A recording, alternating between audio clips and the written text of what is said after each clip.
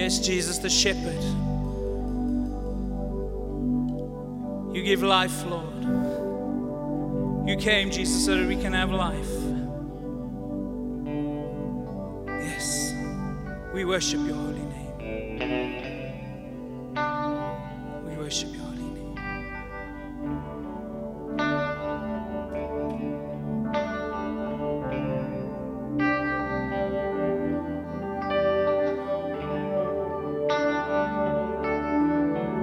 You give life, you are love, you bring light to the darkness, you give hope, you restore every heart that is broken.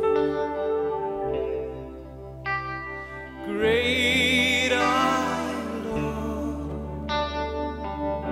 You give life, you give life.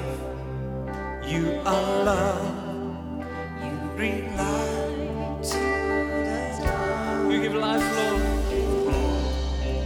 You restore every heart that is broken. Yes, great are you, Lord. Great are you, Lord. Let's sing, great are you, Lord. Great.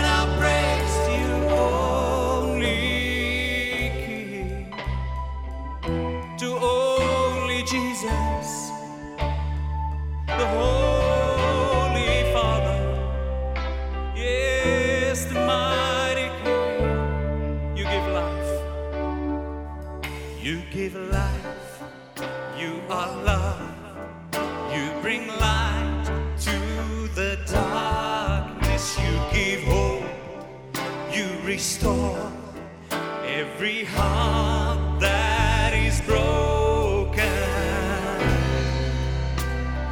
Great are you, Lord. Yes, great are you, Lord. Oh, great are you, Lord. Yes, it's your breath in our lungs, so we pour out our praise. We pour out our praise. It's your breath in our lungs, so we pour out our praise.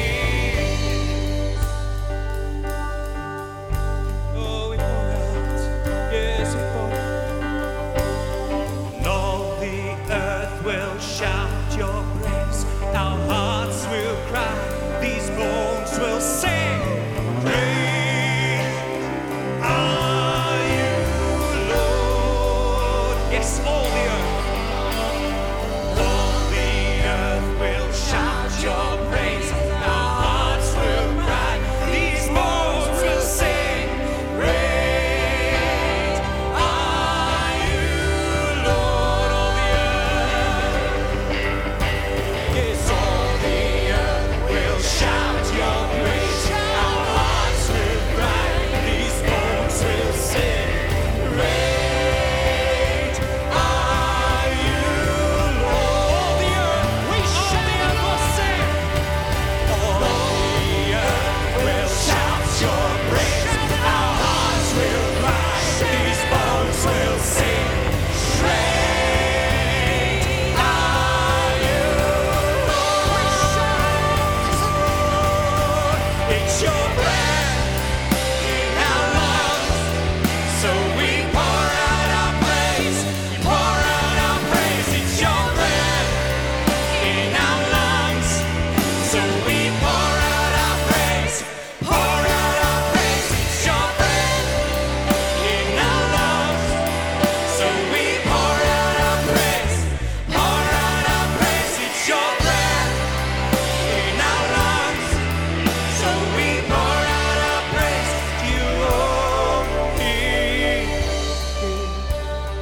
Great are you, Lord. Yes, church, just sing, great are you, Lord. Great are you, Lord. With everything inside you, declare. Great are you, Lord. Yes, you're so great, Lord. We worship you. Great are you, Lord. You give life. You give life. You are love. You bring light to the darkness. You give hope. You restore every heart that is broken. Great are you, Lord. Yes, you're great.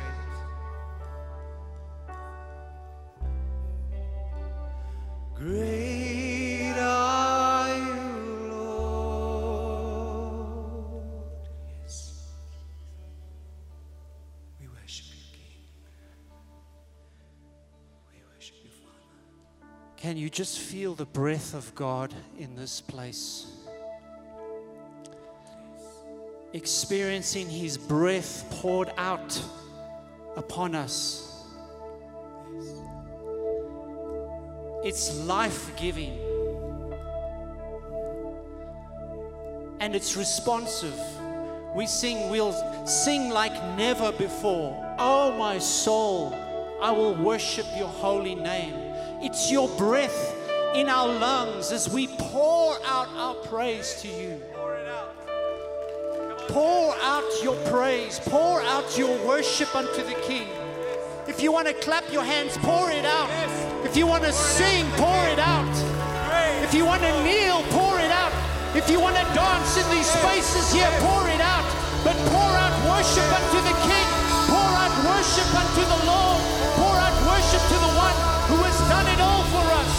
Would you just pour it out as an offering to say, Lord, who is like you? Who is like you, O God and King? Would you just pour it out upon Him? He is worthy. He is worthy. He is worthy of our worship and our praise today. Pour it out. Pour it out. Pour it out. Pour it out. Pour it out.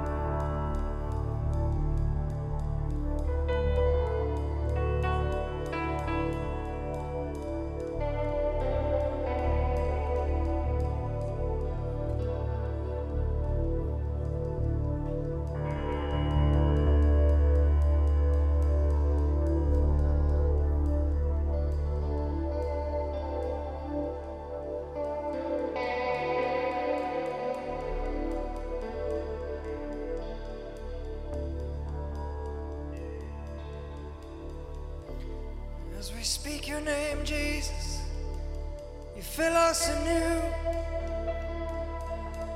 Fill us to overflowing. We pour out our praise to you, Jesus.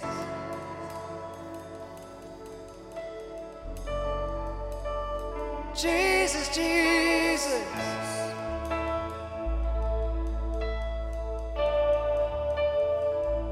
Yes, do not let this moment pass you by. Whatever you are facing, will you worship with us? Will you speak Jesus? Speak Jesus over whatever you are facing, because He is the hope. He is the life. He is freedom. Yes.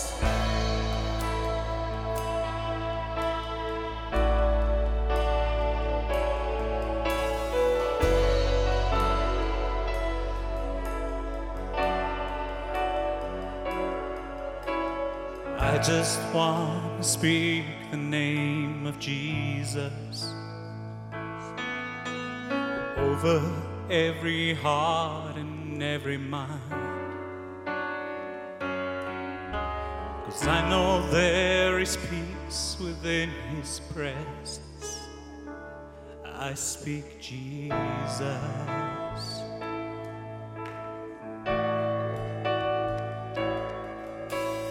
I just want to speak the name of Jesus till every dark addiction starts to break, declaring there is hope and there is freedom. I speak Jesus, your name. Your name is power, your name is healing, your name is love. Break every stronghold, shine through the shadows, burn like a fire.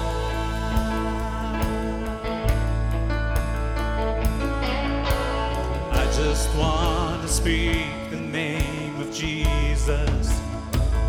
Yes, over fear and all anxiety. To every soul held captive by depression, I speak Jesus. Yes, your name is power, your name is healing, your name is life. Break every stronghold, shine through the shadows, burn like a fire. Yes, your name is power, your name is healing, your name is life. Break every stronghold, shine through the shadows, burn like a fire. Church, will you shout with me, Jesus? Will you shout Jesus from the mountains? Will you shout it in the streets? Let's be the light. Let the Holy Spirit and the light of God shine through us as we walk these streets of South Africa. And let's speak Jesus. And let's shout. Yes, Jesus. Shout Jesus from the mountains, Jesus in the streets, Jesus in the darkness over every enemy, Jesus for my family. I speak the holy name, Jesus. Yes, Lord, we declare it. Shout Jesus from the mountains, Jesus in the streets, Jesus in the darkness over every enemy, Jesus for my family. I speak the holy name, Jesus.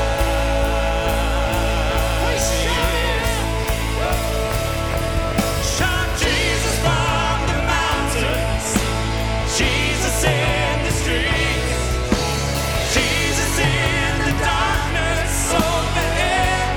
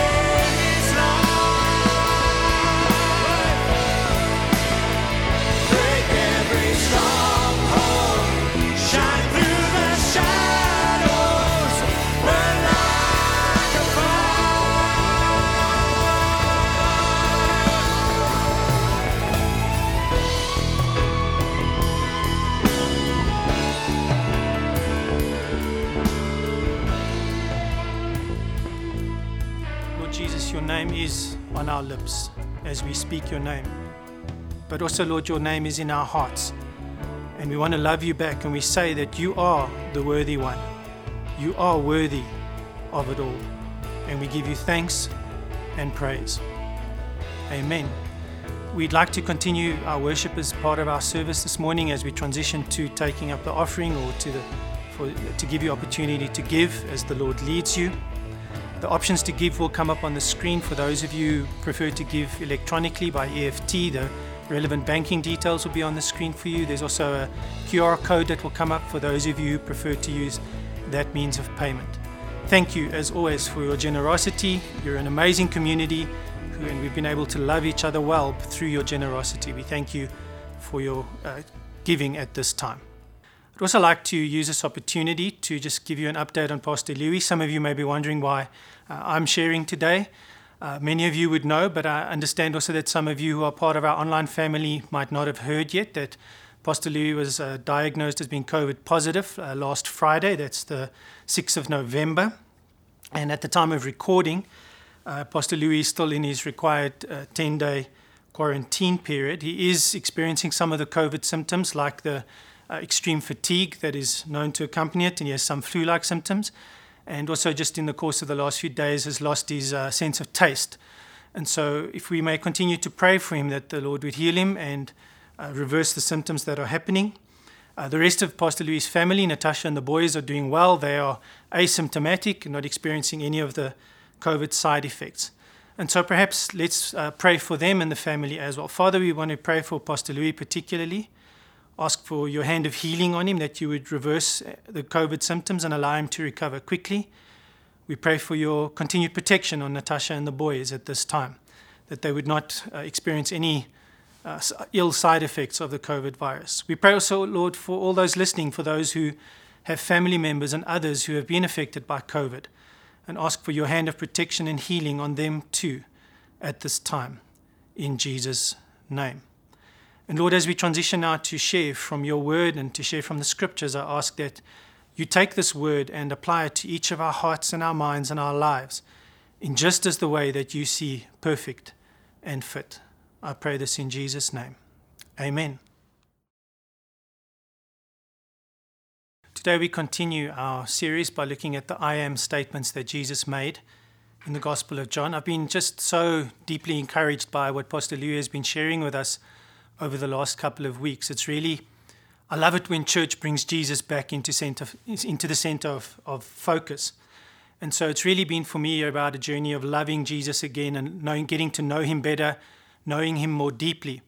And I trust that you have had the same experience, that as you've been engaging with these materials, it's helped you gain a richer and a deeper and a more loving understanding of Jesus. And so as part of our series so far, we've looked at the I am statements where Jesus said he is the bread of life. He is the light of the world. He's the sheep gate, the door for salvation. And then last Sunday, Pastor Louis shared with us about Jesus being the good shepherd. And as I've listened to the sermons, I've just noted this deep personalization that Jesus makes. He doesn't say, I'll give you bread or I'll show you the light. He says, I am these things. He embodies these things. He becomes the fulfillment and the embodiment of all of God's promises, both to the nation of Israel in the Old Testament, but also for us as believers today, in that who he is enough for us. Today we're going to look at the next two I am statements that Jesus makes in the Gospel of John. The title of the message for today is I am the resurrection and the life. And so in addition to looking at that statement, we're also going to look at the statement Jesus makes in John 14, where he says, I am the way, the truth, and the life. But we're going to start in John chapter 11. So if you have a device or a Bible, please open your Bible along to John chapter 11. We're going to read a number of verses in there in a short while. So what's the context? What's happening at this time? If we look towards the end of what John records for us in chapter 10, we see that they've just tried to kill Jesus. The Jewish leaders have tried to kill Jesus. He's disrupted the establishment. His life came under threat. And so he actually withdraws to beyond the Jordan. And while he's in this area, what happens is that some messengers come from Bethany, which is maybe 3 kilometers from Jerusalem, so quite a distance away. They maybe traveled for a day, some scholars say perhaps 2 days, to find Jesus. And they come to him with a message from a family of friends, a family that he knew well, a family whose hospitality he had enjoyed. It's the family of Lazarus with his sisters Mary and Martha. And the messages come with distressing news. They say that Lazarus is ill. He's not well. He's going to die. The sisters are requesting Jesus that you come immediately, come quickly. And Jesus hears this, but immediately he knows that God's got an agenda with this situation. God wants to do something. Jesus understands that God has a purpose in all of this. And so as his disciples hear these messengers calling him to come back to Jerusalem, back to this place of danger for him, they actually warn him in verse 8 in John 11, you can read it, and they say, don't go back, they're going to kill you. I think it's Thomas who actually says, well, let's go with him, we're going to die anyway. This is a fatalistic embrace, but also faith. They're with Jesus in this space. And so it's a time of threat for Jesus, but he hears that a man who is his friend is going to die. And Jesus delays his departure, and before he goes to Bethany a few days, maybe a day or two later after hearing it, this time of danger for Jesus is real, because as we'll read through the story and we see that Jesus raises Lazarus from the dead, the Jews then finally plot, the Jewish leaders finally plot to kill Jesus. The high priest Caiaphas actually says that it's better that he dies on behalf of the nation. He's done this miracle, it's going to be dangerous now. The Romans are going to not like what's happening here, and there's going to be this whole revolt, and so they decide that Jesus has to be sacrificed on behalf of the nation. And interestingly, in the next chapter, John 12, actually Mary comes, who Jesus has quite an encounter with in this chapter 11, and she anoints him for burial. It seems Mary clearly understood what God was doing in the life of Jesus. But let's talk about the resurrection and the death of Lazarus. And so what's happened here is Jesus waits a few days, and he actually arrives at Bethany, and we'll read the text shortly, 4 days after Lazarus has died. Now, it's interesting that John chooses to remember this. He notes for us specifically that it's 4 days. And there's some thought around this. We know it's documented for us a little bit later in history in the Jewish traditions. But if we read the text, it seems that this understanding was implicit at the time as well. The Jews had an interesting belief. They believed that when someone died, the spirit of the person, the soul, they used the word soul of the person, would hover around their body for about 3 days. And then some of the Jewish scholars afterwards write and they say, but when they see the face change, when they see decomposition setting in, then the spirit will leave and go to be with God, to the waiting place. Now, it really seems that this is implicit in the story that Jesus waits a while. I think so that John is also making clear to the readers that Lazarus was really dead. Even in the Jewish understanding, the Jewish custom, which was probably understood at this time, Lazarus was really dead.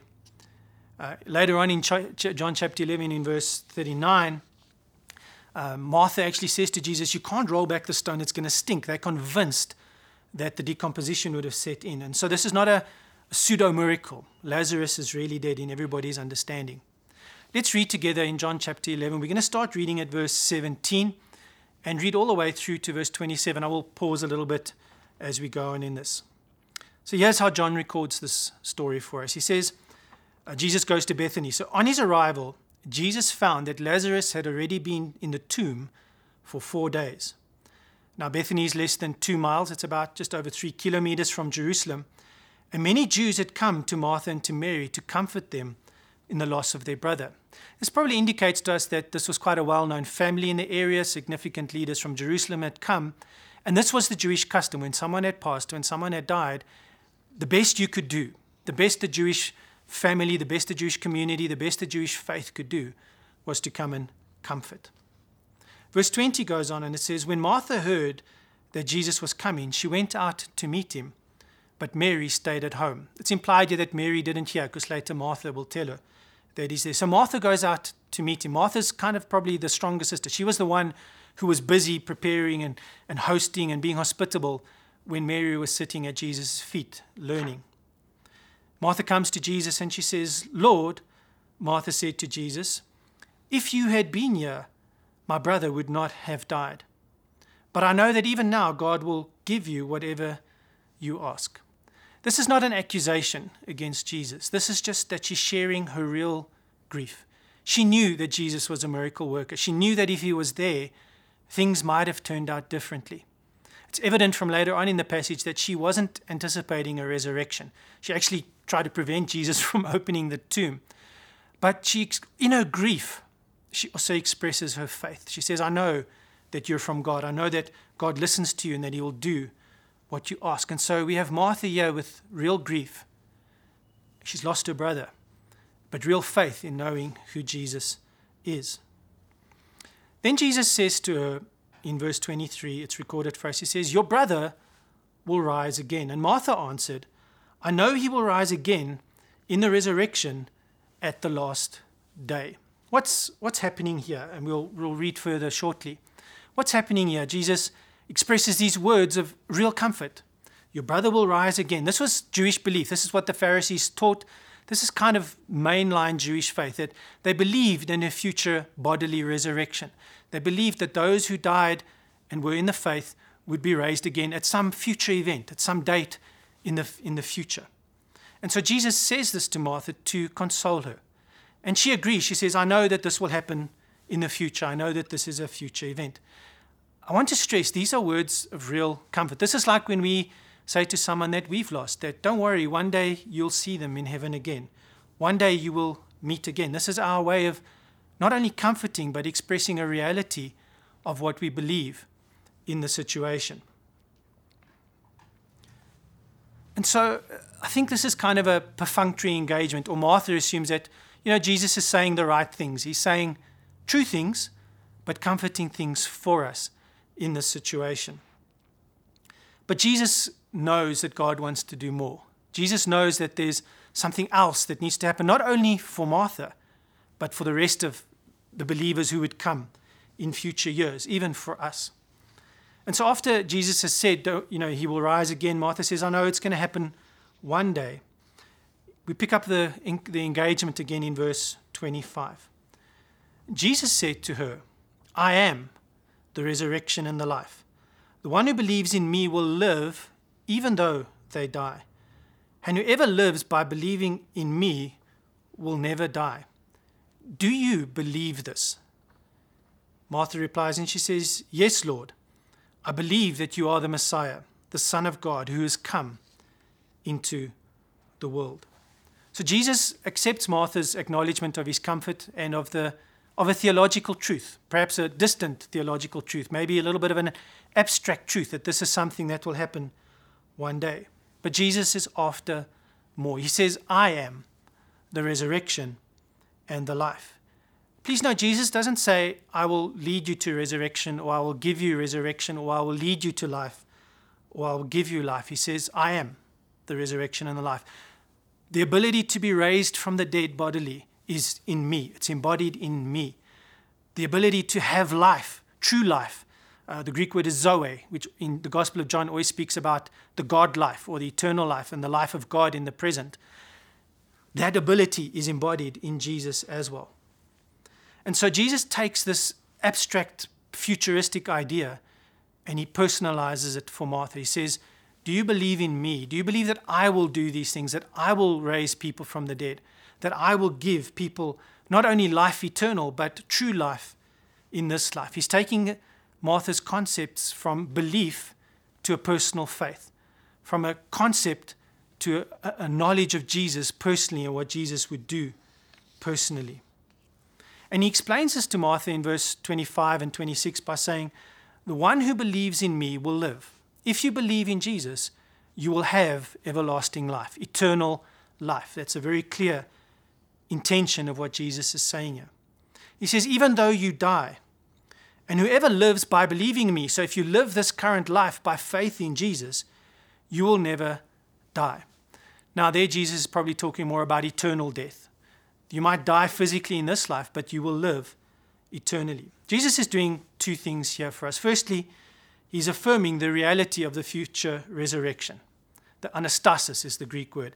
It's the eternal life, that one day believers in Jesus will be raised from the dead. Some who may be alive when Jesus returns will be transformed in the twinkling of an eye, but believers will then live eternally. They don't die forever. But he's also confirming the present reality of a new life that you can experience by believing in Jesus. He's both the resurrection and the life, a future resurrection and future life, but also true life in the present. And so because Jesus says he is the resurrection, he is the one who gives life both now and forever. It is embodied in the person of Jesus. And that's why it's so important to have a personal faith in Jesus, not a faith that you've heard, but something that you know personally. And this comes to the point when Jesus speaks to Martha and he looks at her, I imagine, and he says, "Do you believe this?" He asks her directly. And the good news is she does. And she expresses her personal faith in Jesus. She says, "I believe you are the Messiah. You're the one that God has promised to us through the whole Old Testament history, through the history of our peoples. You're the one who embodies what God has promised to us. You're not only the fulfillment of prophecy, you're the embodiment of prophecy. You are the Son of God. You are God. And you have come into this world." And John makes this clear, that the Word became flesh. And this is a significant confession that Martha makes. This, for me, is equal to the confession that Peter makes when Jesus asks him, "Who do you say that I am?" Here's a woman in Israel who sees Jesus for who he is. She has personal faith in the Lord Jesus Christ. So let's pause this story for a while, and let's just step to John chapter 14 to look at the next "I am" statement that Jesus makes. We're going to read the first 7 verses in John 14 if you want to turn there so long. This is a very different scene. The first scene here that we've read is about Martha and Jesus with loss and grief. This is a scene of uncertainty where this is part of Jesus' final discourse that John records for us, his final words with his disciples. Let's read what John 14, verse 1 to 7 says to us. Jesus speaking to his disciples, he says, "Do not let your hearts be troubled. You believe in God, believe also in me." It's that personal faith that he's asking for. Jesus comforts his disciples because he's told them he's going away. He says, "My Father's house has many rooms. If it were not so, I would not have told you I'm going there to prepare a place for you. If I go and prepare a place for you, I will come back and take you to be with me so that you may be where I am." This, by the way, this phrase, "to be where Jesus is one of the phrases that's used in John's writings in the book of Revelation to talk about eternal life. Eternal life is about living forever with the Lord Jesus Christ. In verse 4, John goes on and he says, "You know the way to the place where I am going," Jesus tells his disciples. And then Thomas again says to him, "Lord, we don't know where you're going." He's uncertain. So how can we know the way? There's uncertainty with the disciples. They know Jesus is saying significant things to them. They understand that he's going to be going away for a while. But remember, they didn't fully understand that he was going to die. They'd never experienced the resurrection. This is before the cross and the resurrection.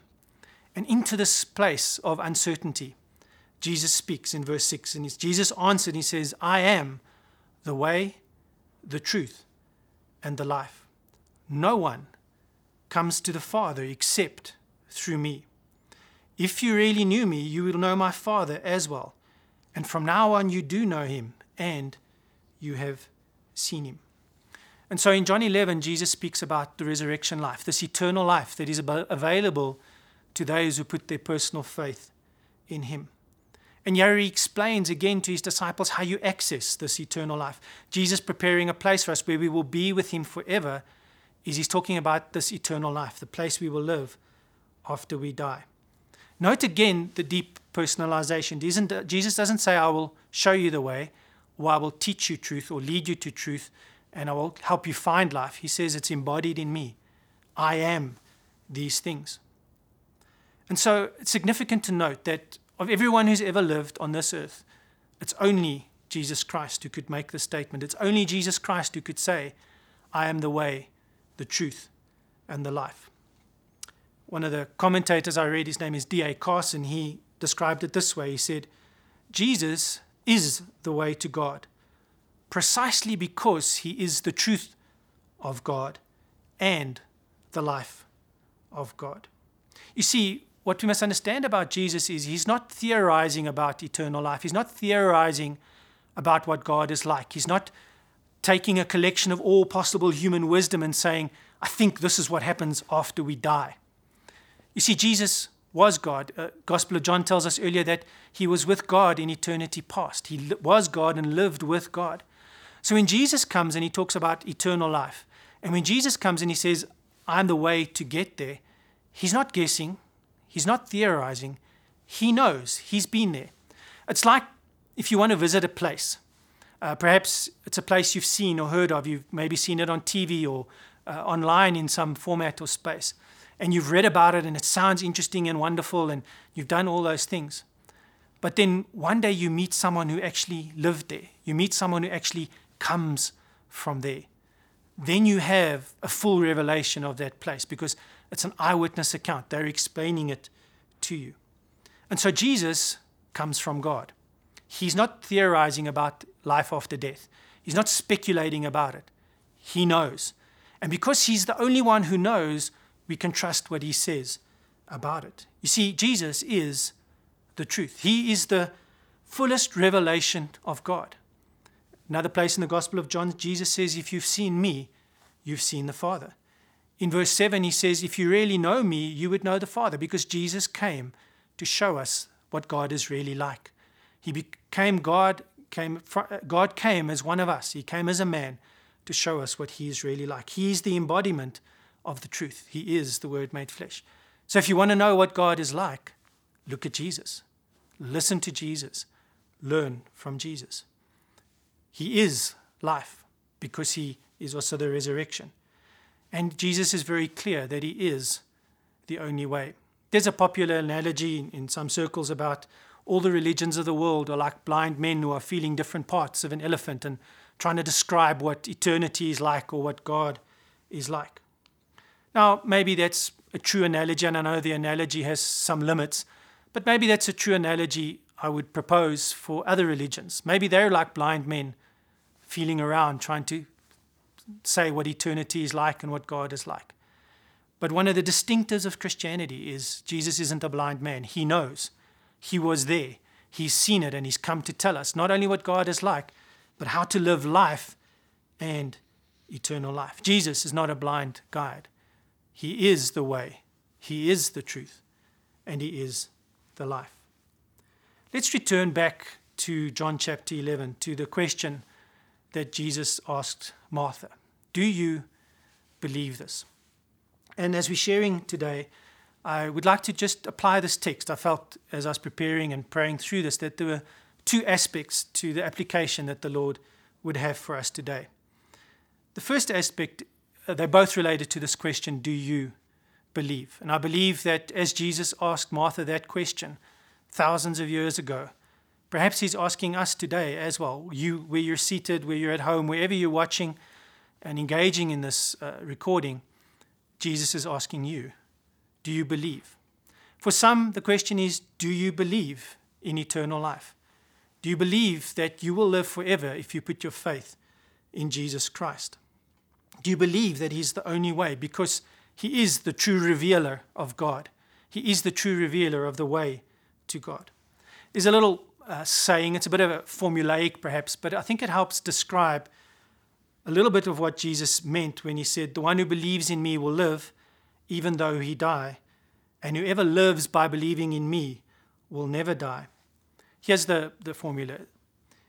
If you're only born once, so your natural birth from your mother, if you're born once, you will die twice. You'll probably die physically, but then you will also experience what the Bible talks about as the second death or eternal death. If you're only born once, you end up dying twice, physically and then permanently and spiritually. But if you're born twice, the language that John uses is of blood and of the water and of the word. If you're born naturally, but you're also born of the Spirit. John chapter 3, Jesus talks to Nicodemus and he talks about being born again. But if you're born twice, you will only possibly die once. Born once, die twice. Born twice, die once. That physical death would be the only time you die, because then if you believe in Jesus, you believe that Jesus has shown the way, is the way, and has shown the way to the Father, you will then live forever. So do you believe that by putting your faith in Jesus, your personal faith, like Jesus pressed Martha, what do you believe, Martha? What do you believe as you're watching? Do you believe that by putting your faith in Jesus Christ, you can experience eternal life? I believe the answer is a resounding yes, because Jesus said, I am the resurrection. I am the life. He's the one who knows God and knows the way to eternal life.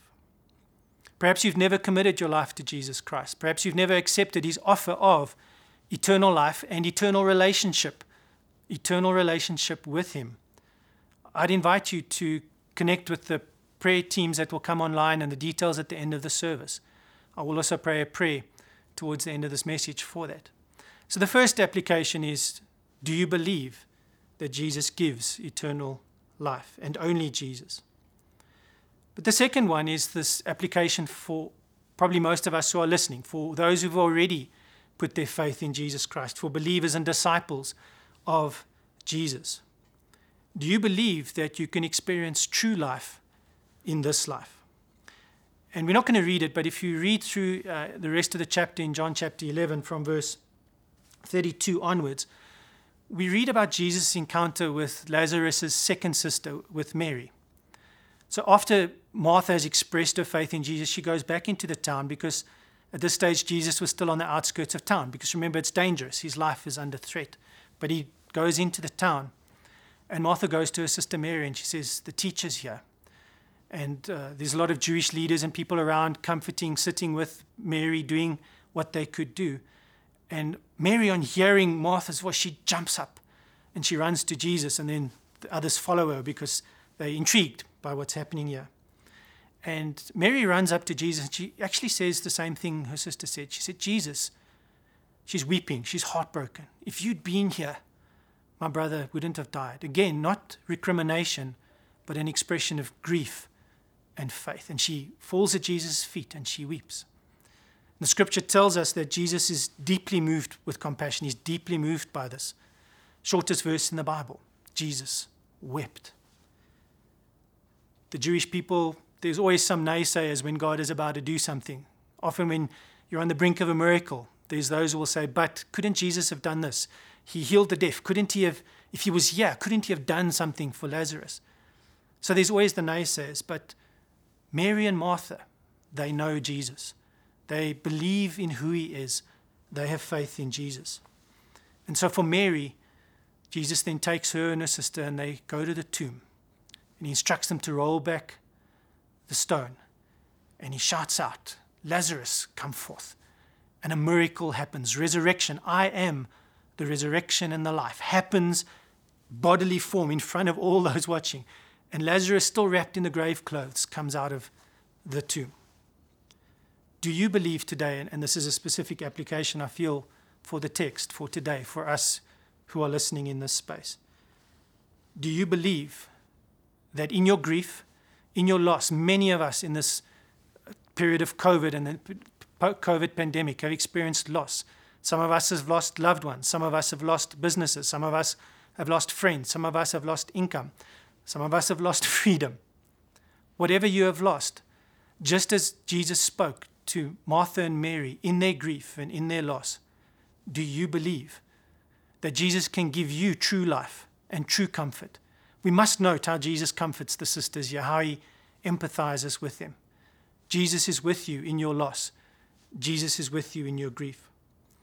But I believe for some of you that Jesus also wants to do a resurrection of things that have died, perhaps things that have been long dead, 4 days in the tomb. There's no natural way. But you need a word from the Lord on this, that because some things die and they must stay that way, because it's the end of the season. It's not their time.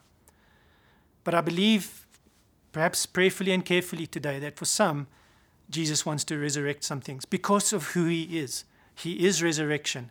He is life. And perhaps he wants to just speak life into your soul and into your emotions where you've experienced loss and grief.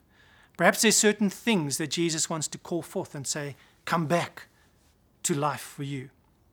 Do you believe that Jesus is the resurrection and the life? Do you believe that he's the only way, that he is the way, he is the truth, he is the life? Let's pray together. Father, for some who are listening here, they need to believe in you for eternal life. And I want to pray that where that is necessary, you convict and you help them to connect with through the prayer channels that are available online.